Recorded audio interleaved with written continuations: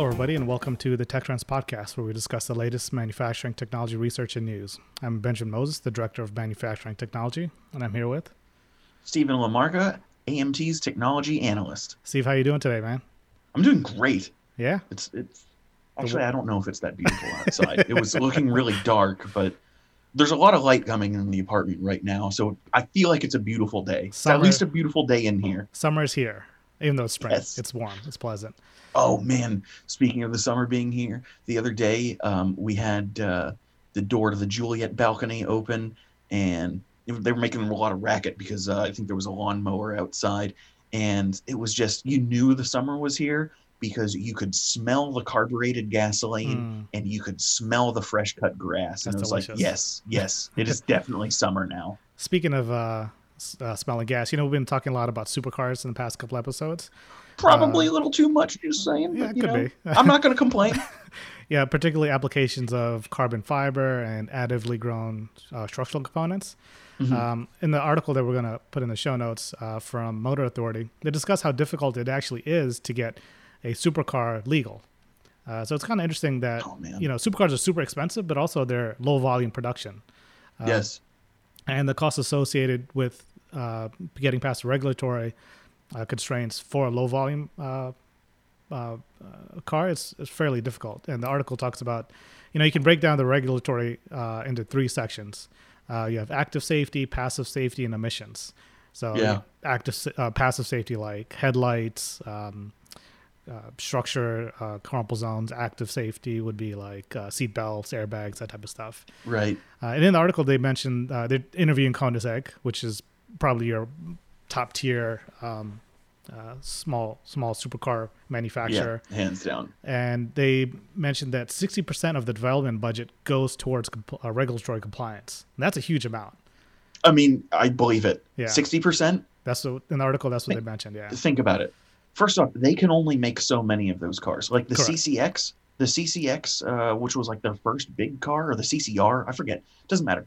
They only make like 5 of them the first year that thing was available. Sure. And the people who'd pre-ordered them were probably waiting 4 or 5 years before they could get them. Right. So they only made like 5 of them a year. Then on top of that, this is it's a legal car to drive in the US. You don't need some like fancy, I had it imported doing this. No, in theory, you could go to a dealership and buy one. Is that possible? Absolutely not. On top of that, these are financially nearly untouchable cars. But the whole crazy thing is they make like 5 of them the first year of like that CCX or CCR. Right. And that means, let's just think about that real quick. 5 cars available in the United States. 4 cars had to be crashed to test the passive safety standards. Yeah, right. That's an incredible amount. Yeah, and it's interesting that to talk about that's also why a lot of cars don't leave the U.S. market. So if I have a car and they mention the Ford Raptor, may not be sold in the European market, even though everybody wants it. Apparently, everyone and their mother wants a Ford Raptor. Well, you know what? They can wait and they can cry about it because Europe gets all of the cool cars. That's true. Like the turbo 4-wheel drive Toyotas that were like made for rally racing, that will never come to the U.S. I'm still waiting. Fortunately, we did get that Ford Focus RS finally, and we finally got the Honda Civic Type R. Yeah, and hopefully they're Honda and not Ford because now Ford discontinued all their cars, but hopefully Honda's making enough money off of that to justify keep bringing it to the U.S. Steve, because originally that was a Japan only car. I'm going to bring back the full-size sedan. Oh, full-size wagon. Oh, man. I miss wagons. Only Subaru makes them now. Volvo doesn't even make wagons anymore. No. I mean, they do, but... Yeah, not really. Wagons are so cool. Mercedes actually makes a pretty wagon. It's called a crossover now. They call it a crossover because people don't want to think about station wagons. They think it's passe or something like that. Yeah. Before we get into something that we publish, I just want to make one thing that's mentioned grinding my gears. If we could have all the CEOs and companies stop telling me how much they care about me during this pandemic. Everyone, don't send me an email. Don't stop sending me emails. Stop wasting your money on commercials. Putting heart emojis on your commercials. Use that money for your employees. Yeah. I'm overwhelmed, Steve. And it's like the first thing that virtually everybody got screwed on from a lot of these major companies, the first companies that like sent us these, oh, this is what the CEO thinks, Right. were like the airlines. Like, I got these long-winded emails with like maybe even voice recordings and like YouTube videos from like American Airlines Yep. and United. It's like, dude, you're the last person I want to hear from right now. Like, I'm not gonna travel this year because of you. I don't feel bad for you. I hope you lose everything. It's not true. I don't. No. No. Because I want those companies to keep buying planes so the manufacturers can keep building planes and the manufacturers of the machines that make those planes stay in business. But I just wish they would fix their how they purchase tickets, their whole marketplace. So like getting refunds because of the pandemic was one, a nightmare, and two, now I got to keep track of a code that I want to use for future reference. Yeah. All right, let's get into it. So before we get into test beds, which we're still shut down for because we haven't been back in the office yet, AMT and Virginia Tech were working together to accelerate companies getting into digital manufacturing or starting the digital manufacturing journey. We saw a lot of value in helping these small, medium-sized companies accelerate, just jump right into getting data off their machines. So we worked with Virginia Tech down in Blacksburg, Virginia. They have a learning factory that's set up for their undergrad students. So keep in mind that, previously with when we would work with universities and getting data off machines, a bunch of years ago, it was a bunch of PhD students. And then when we hired Sharb a couple of years ago, he finished up his master's. Now we're working with the undergrad students to get data pulled off a Haas 3-axis mill. And we published a white paper that captures best practices and lessons learned from that application. And we aggregated all the research that's kind of required to get your adapter and agent running right off the bat for this specific example and put it all in one place. Sharb was instrumental in kind of providing technical oversight for those 4 students that helped put that together. But we did a quick estimate, and it looks like we can save about 40 hours of research time for a company that wants to install an adapter and agent on their system to get data off their machine. So I was really excited to work with Virginia Tech, and we published it on AMT News. We'll post a link in the show notes. That's awesome. I'm really pumped about that. Yeah, especially since I was a part of it. Yeah, and it was really great to work with the kids. Not kids, students. They're adults. I mean, we did have to. We'd have to make sure that they're old enough to drink when we went to visit them. We had to. We went to Blacksburg. Like, wait a sec, how old is everybody here? It was really fun working with the students, and the staff at Virginia Tech was great.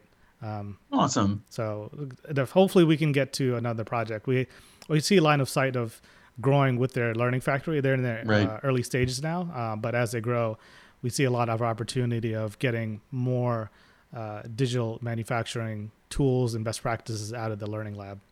Well, I hope we get to fire up the test bed again soon for more projects like the Virginia Tech Learning Factory. That's great. That was a great program for us. Yeah, absolutely. So you want to mention that you had something about UL? Yes. Since I don't have anything to report on the test bed, and you thankfully did some test bed reporting for me, I'm a technology analyst for AMT, and the technology analyst for AMT, as you know, since you're my boss. And one of my jobs, one of my roles at AMT is, people send me within the industry, not necessarily members, anybody within the industry, will send me an email with some sort of question. They usually pertain to standards or machine tools, like specifics, not necessarily sales, because that's the other department that does analytics. But I got an interesting one today, actually, and I wanted to share it, and I figured it would be great because this is part of my job, and I found it fascinating because I hadn't gotten one like this. And to be fair, all inquiries are different and unique in their own special way. But this one I found really cool because nothing like this had been asked before. Sure. And, I field a lot of questions about standards, whether it's MT Connect, and that's more so Russ and Sharb that field those questions. But when it comes to ANSI standards and ISO standards and B11 standards, sometimes I'll try to field those. But I got one that was really interesting today.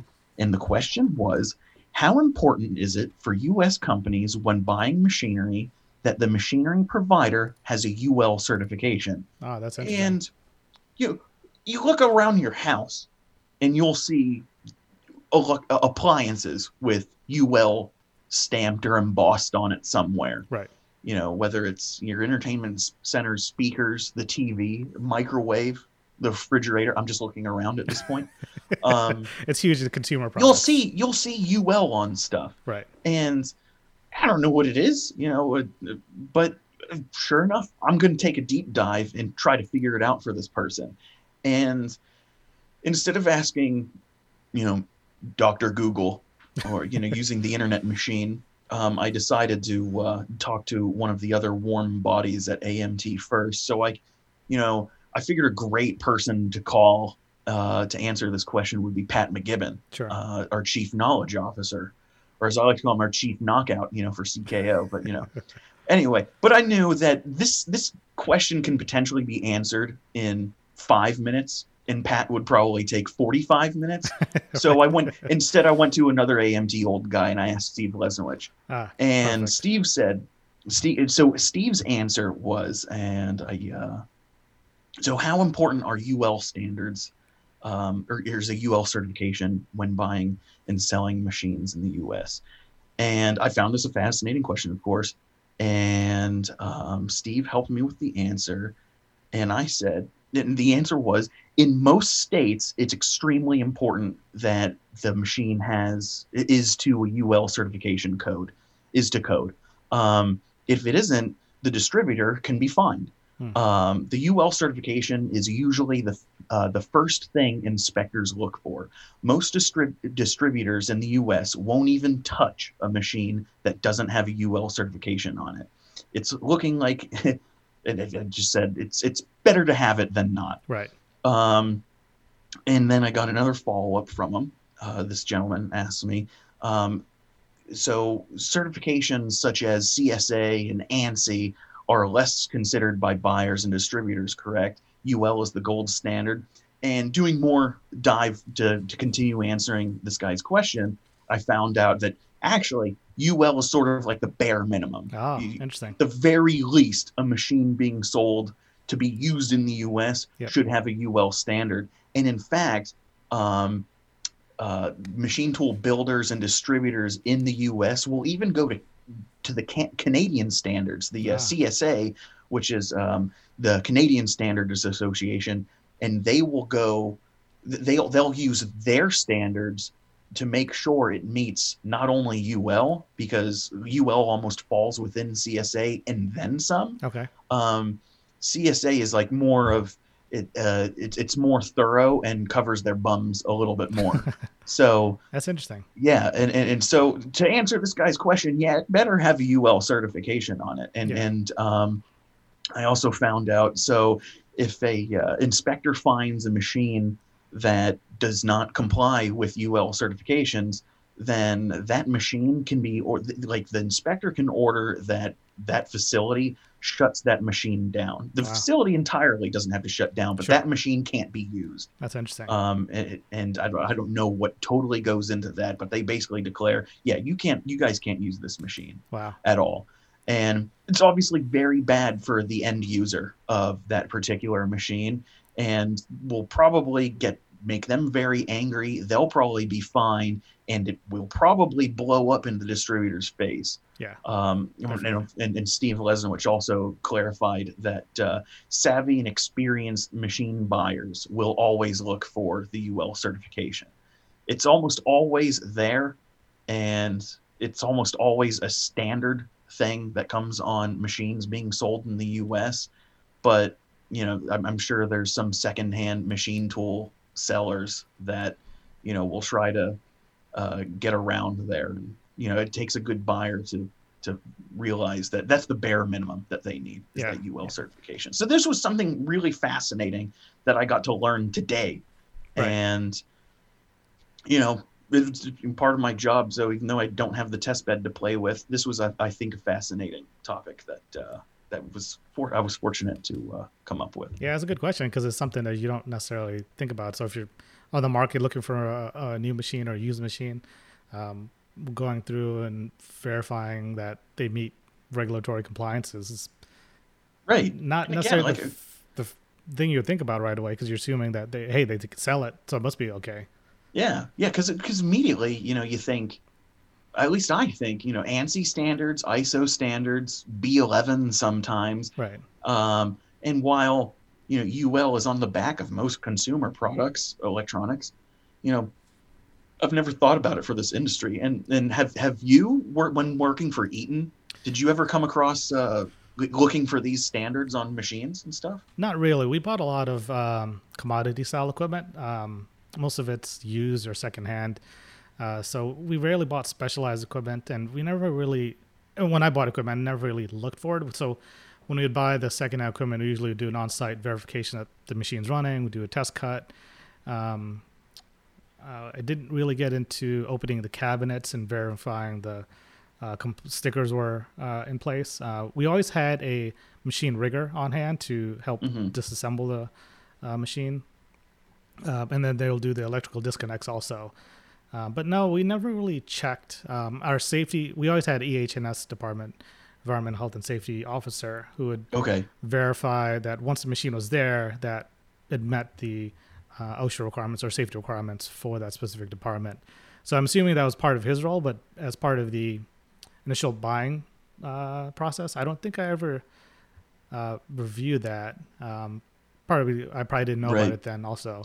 Do you think it's also because Eaton is such a top dollar company? They're such a huge company that they're probably not looking for, the cheapest possible deal and something that would potentially try to get around the UL standards? Well, that's interesting that you mentioned that. So the way the corporation was structured, the individual machine buying decision maker was not part of corporate.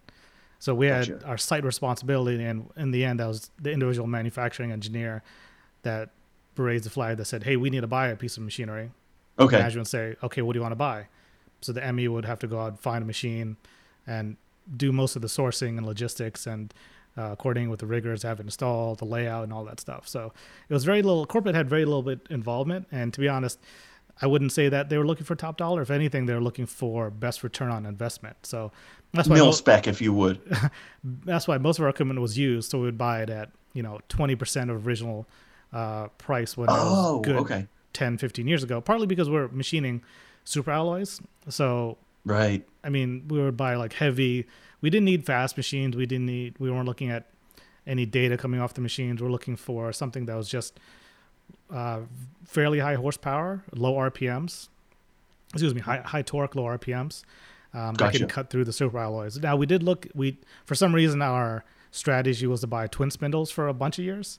So we had a lot of twin spindles, vertical twin spindle lathes, and those are big machines. Those are, I bet, not pleasant machines to work with all the time. For some reason we just thought that was our strategy, and we kept buying that. And that worked out for a while for us until we started testing out some newer equipment. Okay. So yeah, we talked about that. Now I have one article from Modern Machine Shop I want to get into, and actually gets into some of the digital manufacturing stuff we talked about at Virginia Tech. So Pete Zielinski published an article titled, After Machine Monitoring, Is Machine Learning the Next Step? Getting Ready for AI Manufacturing. So overall, the title isn't too clickbaity, but the article is really good. So the foundation of the article is really solid. For companies that are collecting machine and part data, what do you do from now? So I already have a dashboard of all my equipment that's running. I've got some OEE, I've got uptime, I've got maintenance, I've got stuff I'm collecting on the machines. What's the next thing I'm going to do? The article gets into not getting too far ahead of ourselves. And I think what he outlines a couple of things that some pretty good takeaways at the end. But one thing that I think the article does a good job is preparing ourselves for the future, saying, okay, in the future, we probably will do some type of machine learning, being able to get a mathematician or someone that's we would call a data scientist or someone with some high-end statistical processing capability and some lean and 5S skills. They're going to want to crunch tons and tons of data. Mm-hmm. But as our own AMT's own data scientists taught us, a huge portion of the workload is just scrubbing the data. Yeah. So one of the big takeaways in the article is, hey, let's start preparing our data for when we've got to get it ready for running algorithms, running predictive analytics, running all these complex equations. Let's prepare our data so we don't have to do tons and tons of scrubbing. So I thought that was a really good observation and takeaway from the article. He also points out new computational tools are just tools. And they're the wording and what we describe them they're just analogies. So I think it's a good takeaway that artificial intelligence, there's no real intelligence behind it. It's what we've trained it to do, and it makes a decision on our behalf. We tend to call it artificial intelligence because that's a name they've carried over for a bunch of years. Machine learning is a machine that's learning how to do something because you've taught it exactly what to do. Another bullet that he mentions was we can't always rationalize why a correlation found in data might make sense. This does not make it true. So what he's saying is, yeah, the algorithm may tell us that these things correlate, but we need to figure out why, if that's accurate. Yes. Will Sobel told us that, if you do a correlation of selling ice cream in hot days, the software will tell, or the algorithms may tell you, if I sell more ice cream, it's going to be a hot day. Right. Because it's two-way. There's no causality built into the software just yet. And that's a very interesting application that, yes, there's a correlation between the two. If it's hot, yeah, you probably will sell more ice cream. But the inverse is not true. And that's what a lot of some of the errors in the software may tell us, that, just because we need to validate the correlation that the algorithms are telling us. Right. The second last bullet that I pulled away was big data can be bad, which is absolutely true. We don't want too much data. There is so much such thing as too much data. Exactly. Especially when you start looking at connecting it to other warehouses, right? So if I've got my machine data, now I've got my part data set, now I connect it to my ERP system. It's data on top of data. I don't know what to do with this stuff, right? Yeah. I mean, academics teaches us that, having gone to high school and potentially college, teaches you in the sciences that, there is such thing as too little data. Like, too little data is a problem. If you only have so many, 2 data points, you can't correlate, and you can't make any sort of assumption or calculation from 2 data points. No, nothing makes sense. You could get a trend line technically from 2 data points, but it could potentially be really inaccurate. Yeah. But what we're learning in the job in manufacturing is there's definitely, and not just manufacturing, in data science in general, there's definitely such thing as too much data, and you really have to target, before you start collecting the data, and is what data do you want? Right. And before you even know that, what are you trying to solve? Exactly. Yep. What is your goal? Yep. And that's the key drivers, understanding your problem statement.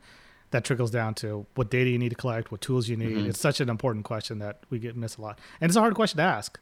Some of it does require some exploratory research within your own systems.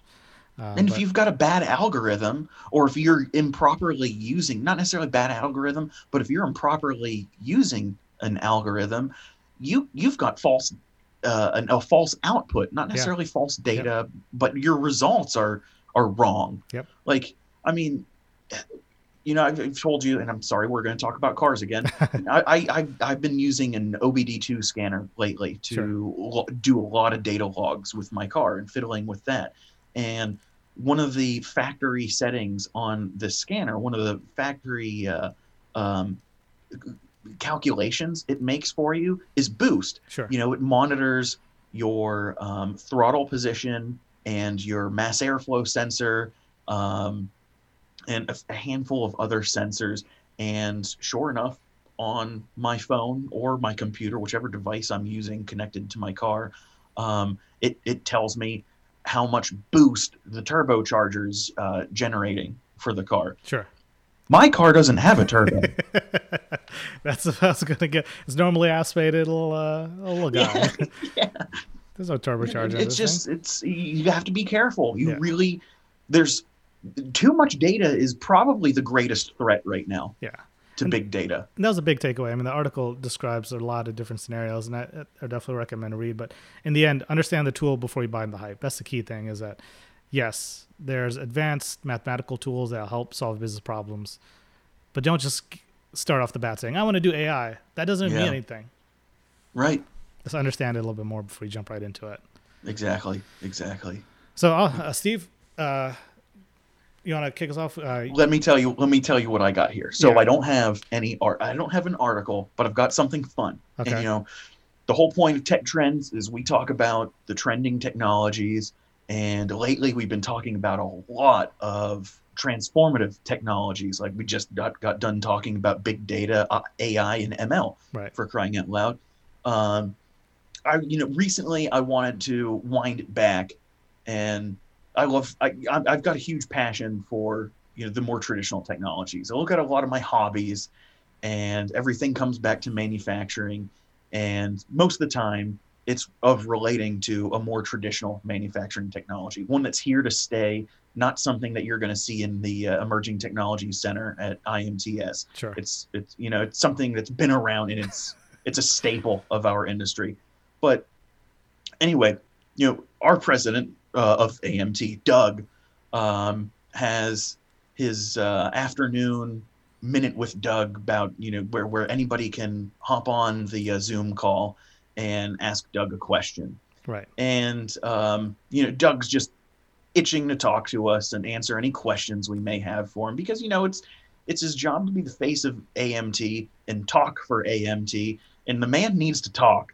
So I actually had I feel like a really interesting question for him, and to take the pressure off of transformative technologies and the latest and greatest stuff that we're constantly focused on a day-to-day basis working here.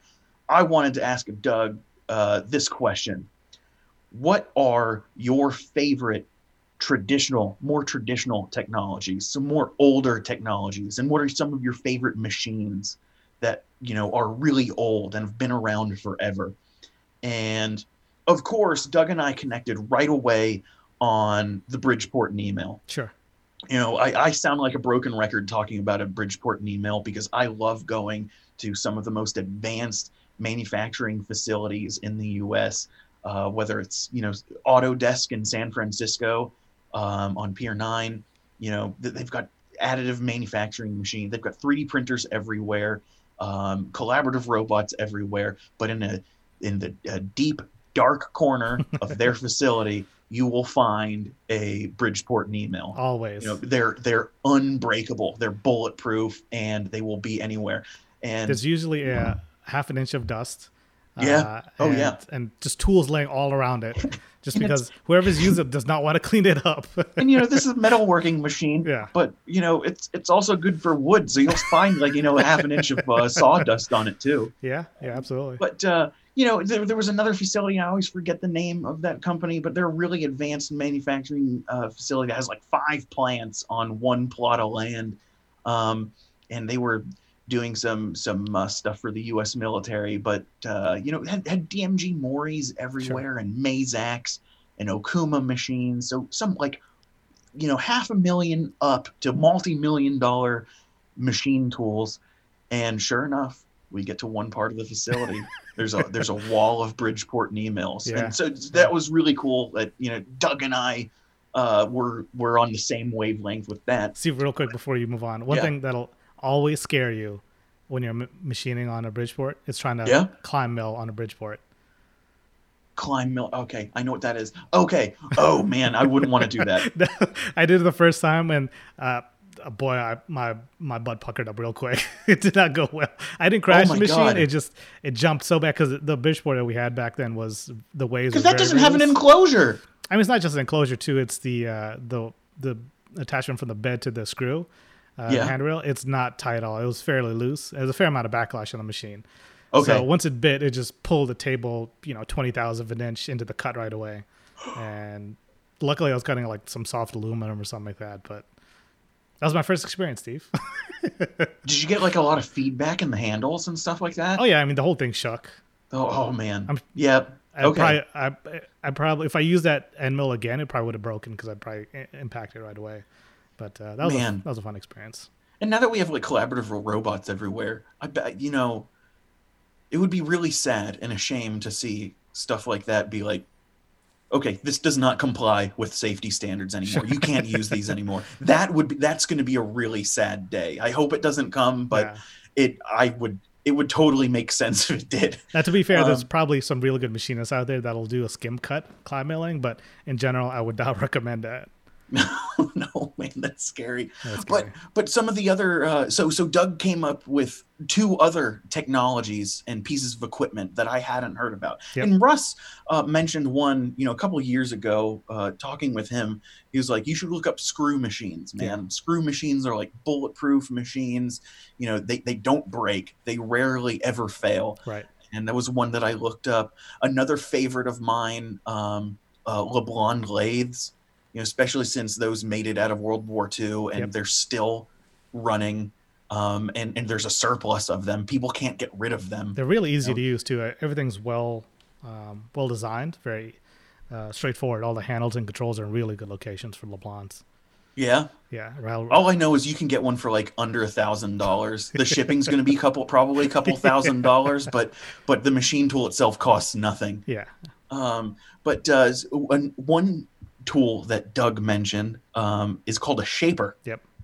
And I fortunately I was like, dude, what the hell is a shaper? There's no way I can just Google shaper and it's going to pop up. Sure enough, Wikipedia had my back. Nice. And there's this old looking machine here. Yeah. And I've been to a handful of watchmaking and clock making facilities to have seen machines like this, like big heavy brass machines that are clearly from a different time point of style. Sure. over the centuries, and it's just a wild looking machine.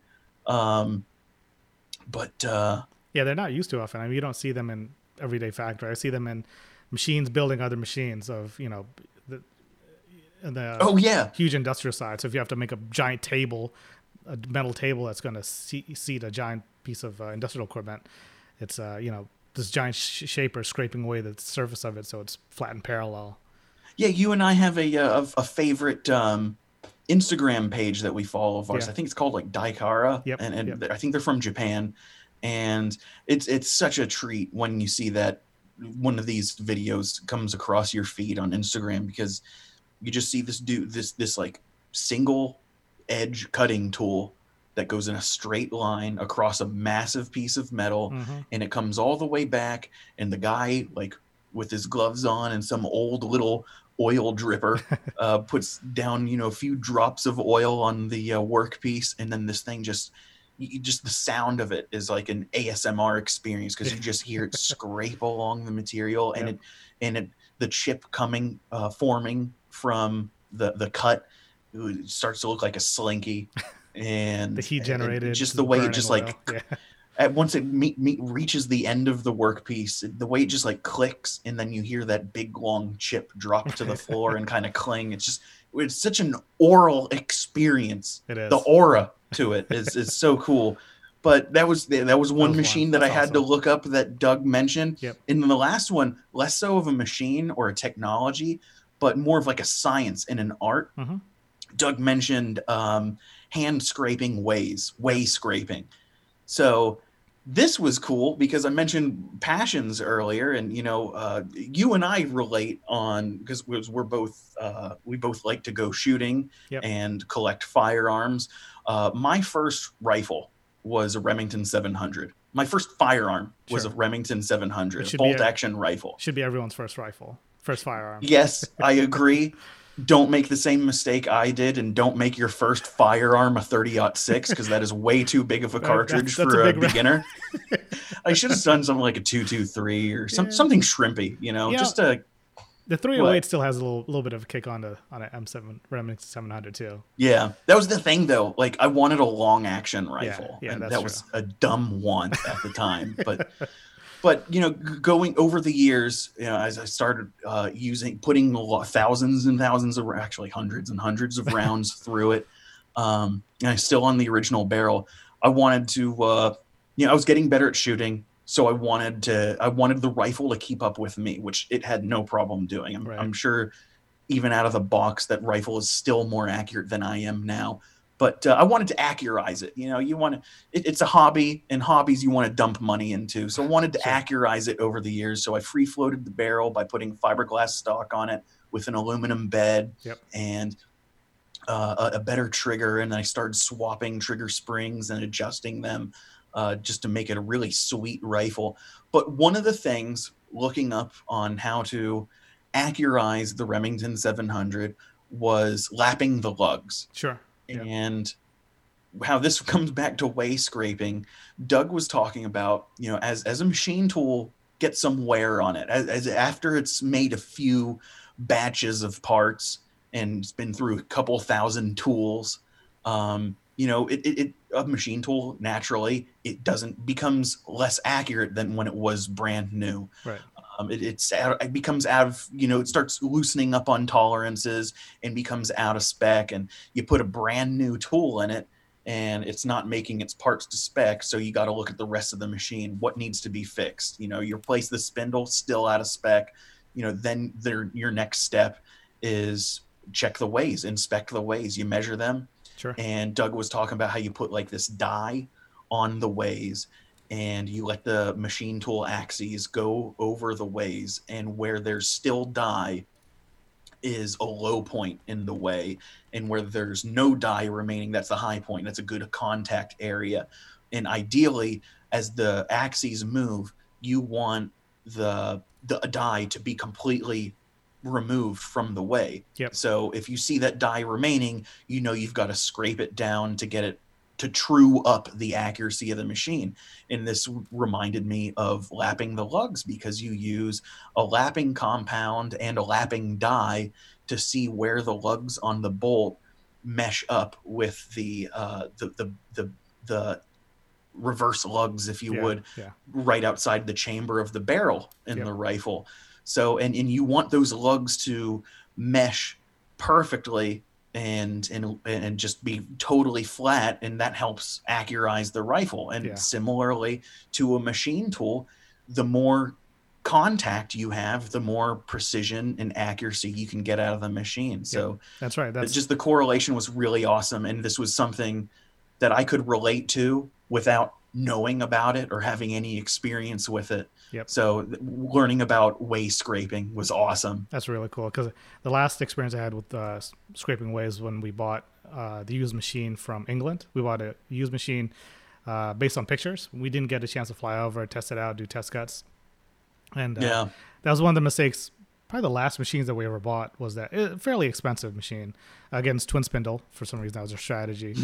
We brought over, and they did a terrible job prepping it for travel. So they didn't properly disconnect the electricals. They just chopped off the wire going into the control unit, and the ways that they didn't lock the bed properly. So everything was just banged up as it traveled. So we had to strip off the bed, and then they cleaned up the ways. They actually built up the layers on the ways again, because there was significant low spots. But yeah, how do you do that? So there's certain chemicals or certain compounds that they can put actually adheres to the agent on the back of the table. Like machine tool Bondo or something? Kind of. There's a bunch of different chemicals. I think Turkite might be still used, or different other agents like that. Where, interesting. Okay. You've got the metal on metal, so they put this other compound in the middle that's adhered to the table. So they put that on, and they scrape everything back in, but it was like a 2-week process of them just scraping the entire bed. One, it was like a 10-foot long bed, so they had to re-scrape the entire thing. And plus we had to buy a new ball screw, so that had to come in. But yeah, that was a terrible experience. But one thing I did found is, before you get to that point, is we started doing ball bar tests. So that's one thing I forgot to bring up when we were preparing for the podcast earlier, is that, you don't necessarily have to wait until you start getting bad parts or experimenting around. There's a couple of tools that you can put into the machine, where basically you put a ball on the table itself, and then you put a bar that's touching magnetically attached the ball on the table, and it basically goes in a circle, extrapolates a circle. Renishaw and some other metrology companies makes this equipment, and the feedback that it'll tells you is it'll measure the distance that it travels along that circle. Oh, wow. And the feedback that the software provides you, it tells you, is it a spindle issue? Is it a bearing issue? It tells you in the general direction where you want to start investigating. It gives you accuracy information. It gives you positional tolerance and that type of stuff. So that's one thing related to, scraping the machine, is that I think the software can tell you that you probably have a bad spot in your table. One, what we've done in the past is not scrape the entire table. We actually just move the tooling over on the bed and just use a different spot on the bed in the past. So that's a shortcut that we've done in the past. So that was fun. Yeah, a lot of good memories.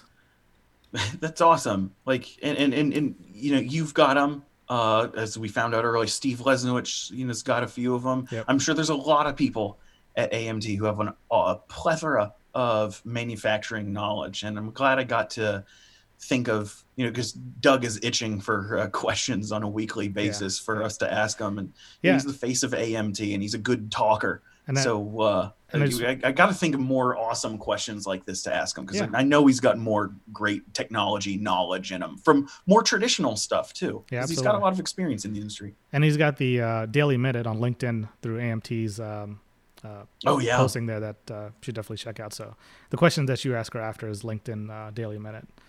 Right. So, awesome, Steve. This was a great episode. Where can people find more information about us? They can find more information about us on amtnews.org. That's where the podcast is posted, as well as many other podcast listening services. But at amtnews.org/subscribe, if you scroll to the bottom, there's 2 subscription boxes. One for the AMT News weekly report, weekly digest. That's it. And that's not us. That's why I didn't know about it. If you scroll to the bottom, the second one, that's the AMT Weekly Tech Report. I write that.